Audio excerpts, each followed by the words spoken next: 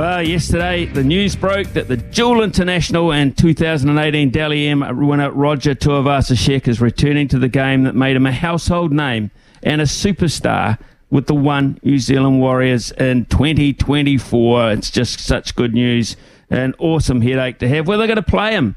I mean, that's just in the future, and that's for the likes of Andrew Webster to deal with. But the fact of the matter is, he's back. He had a crack at rugby.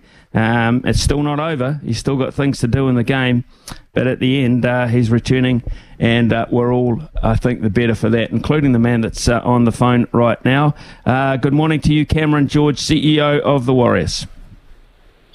Morning, Smithy. This is wonderful news. I think it surprised a few people. When did you seal the deal, and how did it come about? To be honest, the process, because it's not just happened overnight.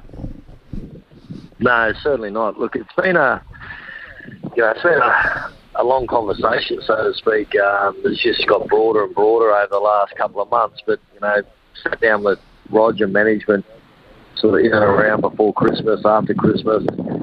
Webby and Cappy got involved as well, and we were very respectful and appreciated Roger's situation and his commitment to rugby, and we just let that unfold and give him his space and just let him know that we're there if he wishes to explore our option, and that just gradually over time took place, and Webby and Cappy outlaid our plans from a footy sense with the club, and I did the commercial side of things, and it just worked in our favour on this occasion, and it's great to have Roger back next year, but he's got a hell of a lot of work to do this year to represent New Zealand where he can in rugby, so wish him all the best for that.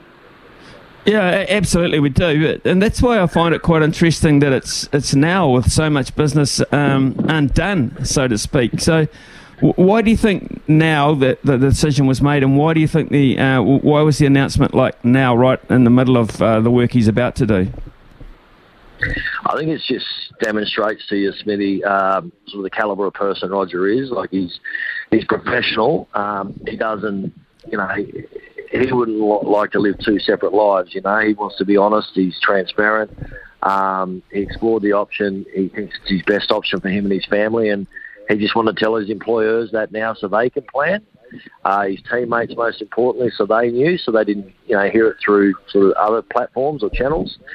And then thirdly, it allowed us as a footy club to plan for next year as well with our, salary cap and the recruitment and retention of players. And he's certainly a big draw card. And if we want to have the best team next year, having Roger's name out there as part of our club will help us attract any other player that we wish to go after. How does that affect the cap, Cameron? Oh, look, everyone has a cap to play by, and we're very comfortable with where we're at with our deal, and we just move on. We've still got space in our cap to keep exploring options, and Webby and Andrew the Crad and I continually talk about what we're doing and where we're going, and it's a moving target. But at the end of the day, we're very comfortable with the position we're in as a footy club. Okay, so obviously you're not going to sit still on this one. You've got other projects in mind under that cap? Yeah, of course. It's we just want to be the best version of the NRL footy team we can be, and we're doing that by doing two things, Smithy. That's investing significantly in the junior pathway system. That's all coming together really, really well. And look, that'll have a flow-on effect over the next, start probably 2 or 3 years' time. You'll see all these young kids coming to our system into the NRL. But between now and then, there's a bit of a transition period. So we've still got to consider, offshore players if they're the right fit for our footy club.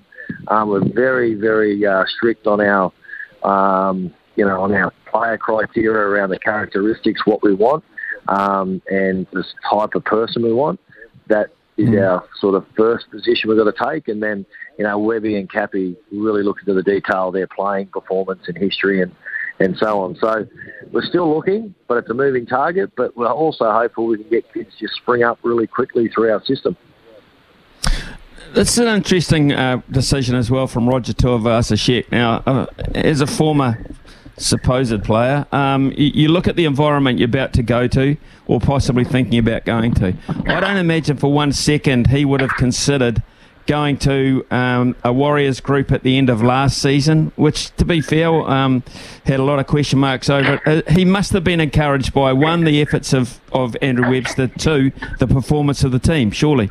Yeah, 100%. Look, when Rog departed the club, it was for good reason. He wanted to go and explore a journey in rugby union. That was an interest of his, and we supported him through that, to be honest. And look, admittedly, I put my hand up. You know, we were at rock bottom then, in the middle of that disaster over in Australia, and I couldn't hold a man that was a family man that had other aspirations to our club at that point, hence why he got the early release. So at the end of the day, you know, he's watched us from afar. He knows getting home how important that is, and the response our players are showing in that environment. And you couple that up with the changes we've made around coaching and recruitment and retention strategy and the reconnection of our pathways and to our fan base, it's a hell of a different situation to where he left. And I think he's really enjoying what he's seeing, but we've got a long way to go. But he's certainly been inspired by what Webby's doing, along with all the other staff and players. When he left, and it's appeared very amicable from the outside, you facilitated the move, you helped him transition back across the Tasman, back to rugby as such. Was there ever a firm, like, if you ever think about coming back, could we be the first option? Was there anything of that nature discussed? No, mate, not really, because look, it's a respect thing. He's a man first and foremost, and a husband and a father, and in those times we couldn't ignore that, and also his interest in coming back early was to allow him to get back into rugby earlier. Otherwise, he would have been stuck in Aussie. So, mate, it was simply a handshake and a hug. And I just said, mate, all the best. Get home, get to your family, be happy, and we'll keep in touch. Because I think it was handled really respectfully from both sides, Rog and the club, I think always left us in a really good stead. If anything was to ever come up again. But that wasn't a promise. That was just the way in which we managed it. And I'm just glad, looking back now, that we did do it that way, because I'm sure at some stage Rog may have remembered how both parties handled it. Did you re-sign him on the basis having and along with Andrew Webster and of course the other people involved, did you sign him with a position in mind, or you just signed him as an entity as such, knowing his versatility? Webby's got a plan. I've heard it, and it's a really good plan, the way he's sort of building for next year and looking at next year. And, mate, he'll elaborate on that in due course, but he understands in his mind what he wants to do, and I think he's definitely spoken to Rog about that and certain other players. And, it is exciting in the style and what he wants to build and play next year with the inclusion of Rog. And it will be the best 17 players we'll have in our club on that field, barring injury, and it'll be an exciting style of footy. Right, our text machine's gone hot. This is huge news, and we're massive on the Warriors here, of course, at SENZ. So questions like, Smithy, can you ask Cameron if they still have enough money for a marquee prop, which is what they need? This has come from Mark.